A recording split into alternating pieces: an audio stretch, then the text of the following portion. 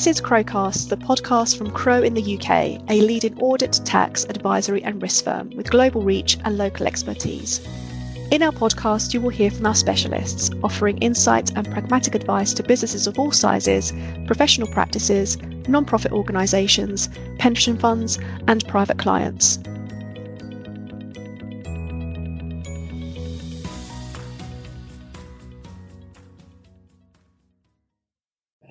Hello and welcome to Crowe Casts. I'm Sue Daye, a private client tax partner at Crowe.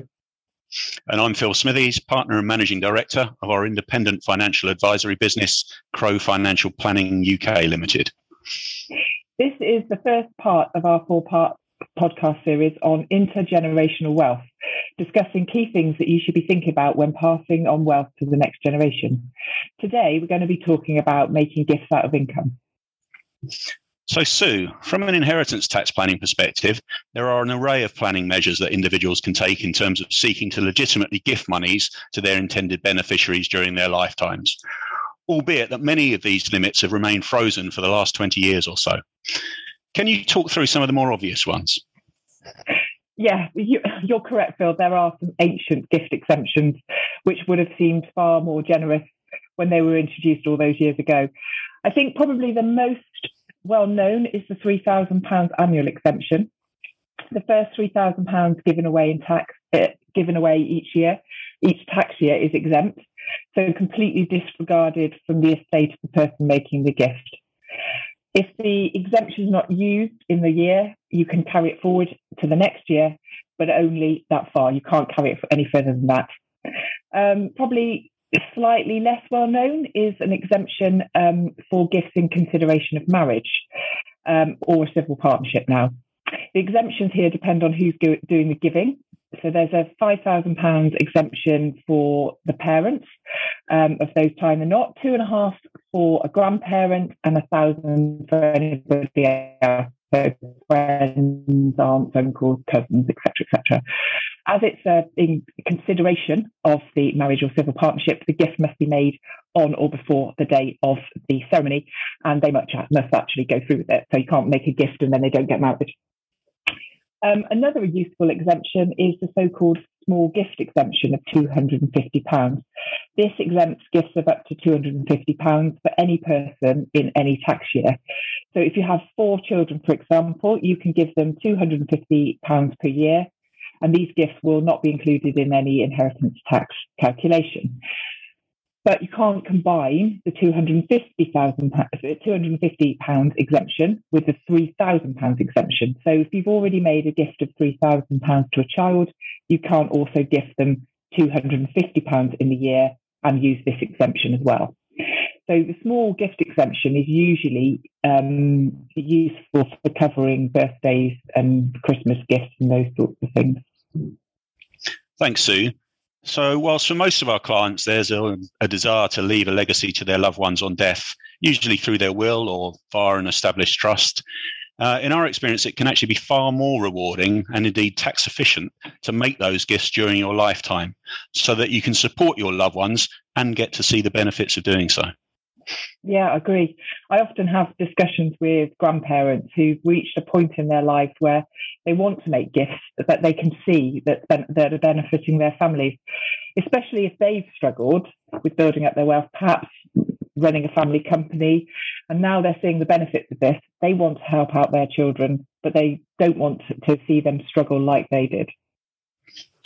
Yeah, so quite often when we meet with new clients, the first thing we do is seek to utilise the £3,000 annual gift exemption that you referred to earlier. And when not used, carry this allowance forward from the previous tax year, which can be done.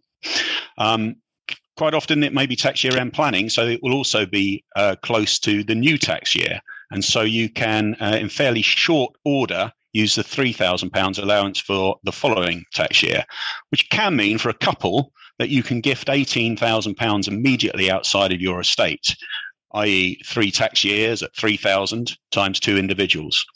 And this means that there's an immediate 40% potential saving, resulting in a £7,200 reduction in the inheritance tax. And whilst this isn't hugely significant, it's often overlooked and definitely shouldn't be ignored. Yeah, and I should add that any future growth on that gift is also outside of the estate as well. Yeah, that's right. So there's also this little known inheritance tax planning opportunity, which is referred to as gifts out of normal expenditure. It's a bit like using your annual capital gains tax allowance. This can make a significant difference over a number of years. Sue, can you explain the rules behind this for us, please? Of course. This exemption can sometimes lead to very significant gifts being made that fall outside the inheritance tax net straight away. So no waiting for that dreaded 7 years, which you have to for other gifts. So for this exemption to apply, there are 3 conditions that must be satisfied, and all 3 must be satisfied. The first is that the gift must be made out of income. The second is that after the gift, you've got enough income to live on and maintain your normal standard of living. And the third is that it must form part of your normal expenditure. So what does this mean? So the first 2 conditions, I think, are fairly easy to understand. If you deduct your normal living expenses, so household running costs, car running costs, maybe school fees, tax, and holidays, those sorts of things from your income, you can then gift away the remaining income under this exemption, and the gifts will not be taken into consideration when calculating any inheritance tax due.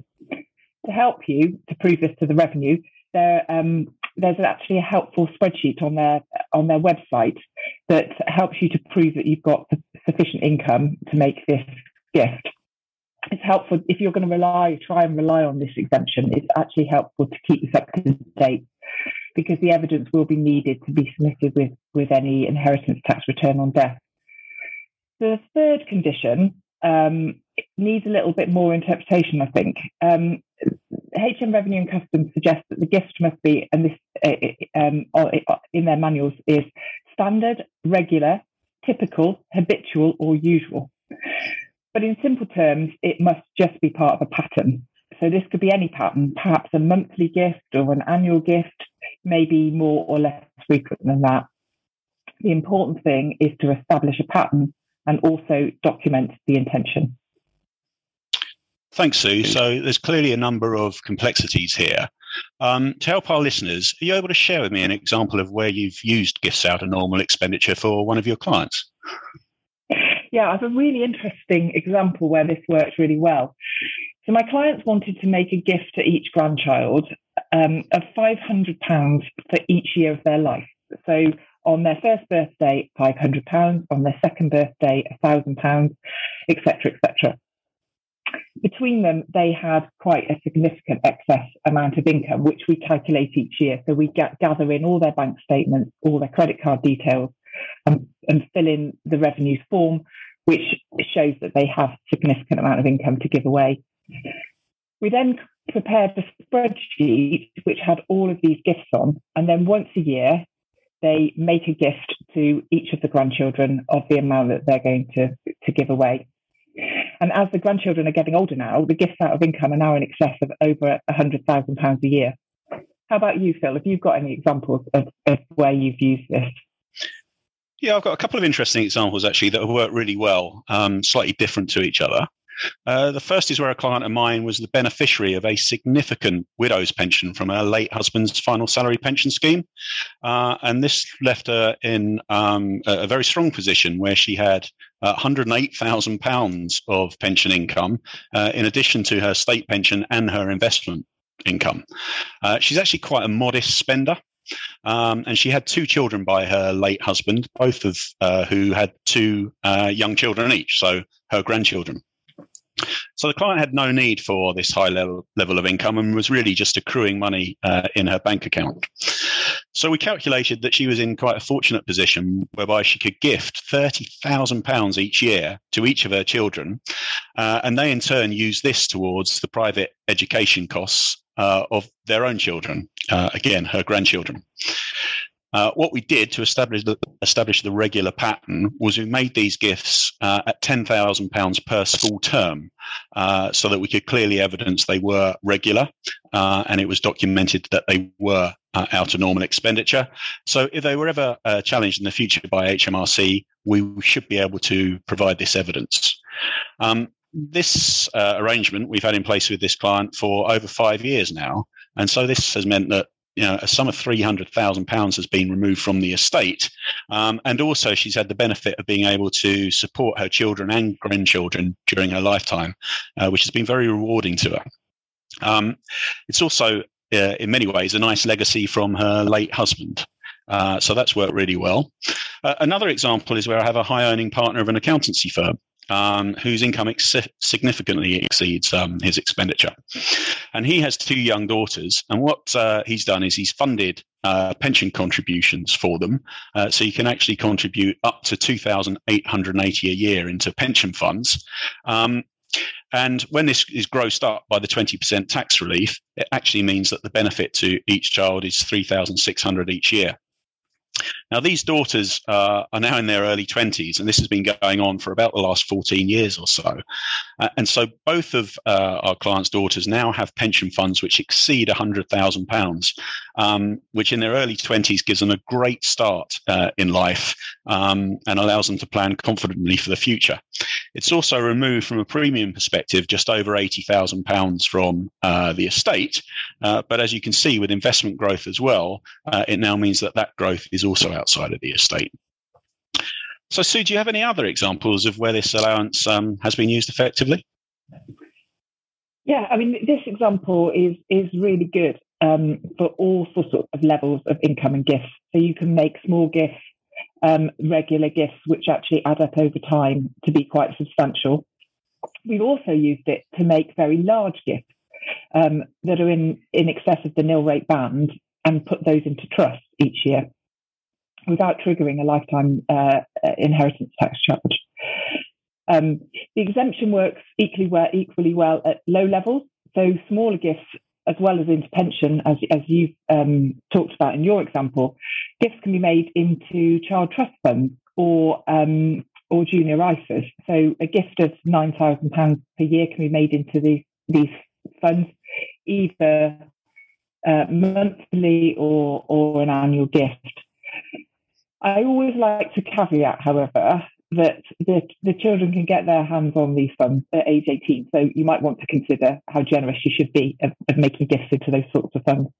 Perhaps a safer gift when the children have reached 18 is a gift into a lifetime ISA, where you can give £4,000 per annum, and the beneficiary can benefit from a £1,000 uplift if they use the money as a deposit for their first house. Yeah, Sue, thanks for that, because you make a very good point around the child trust funds and junior ISAs, in that those children would have absolute entitlement to those monies at age 18. So you need to strike a balance between inheritance tax planning and leaving money to certainly individuals who might not be best placed to deal with those sums. So it's pretty clear from our discussions that there are a number of options available to private individuals for undertaking some really effective inheritance tax planning, whilst absolutely supporting their loved ones during their lifetime. And what this highlights from our discussion is the need to seek expert advice, as the savings over the medium to long term can be pretty significant. Yeah, this is the type of work that we undertake on behalf of our clients all the time, which helps them to make smart decisions that deliver lasting value. Thank you for joining us today, and I hope you find that helpful. Please join us again for part 2 in this Crowe Cast on Intergenerational Wealth series, which will be coming shortly. Tune in next time for another episode of Crowe Casts. For more information about Crowe, our services, industries we advise, and insights, visit crowe.co.uk. We are an independent member of Crowe Global, one of the top 10 accounting networks in the world. You can connect with us on social media by following Crowe UK on LinkedIn or @Crowe UK on Twitter.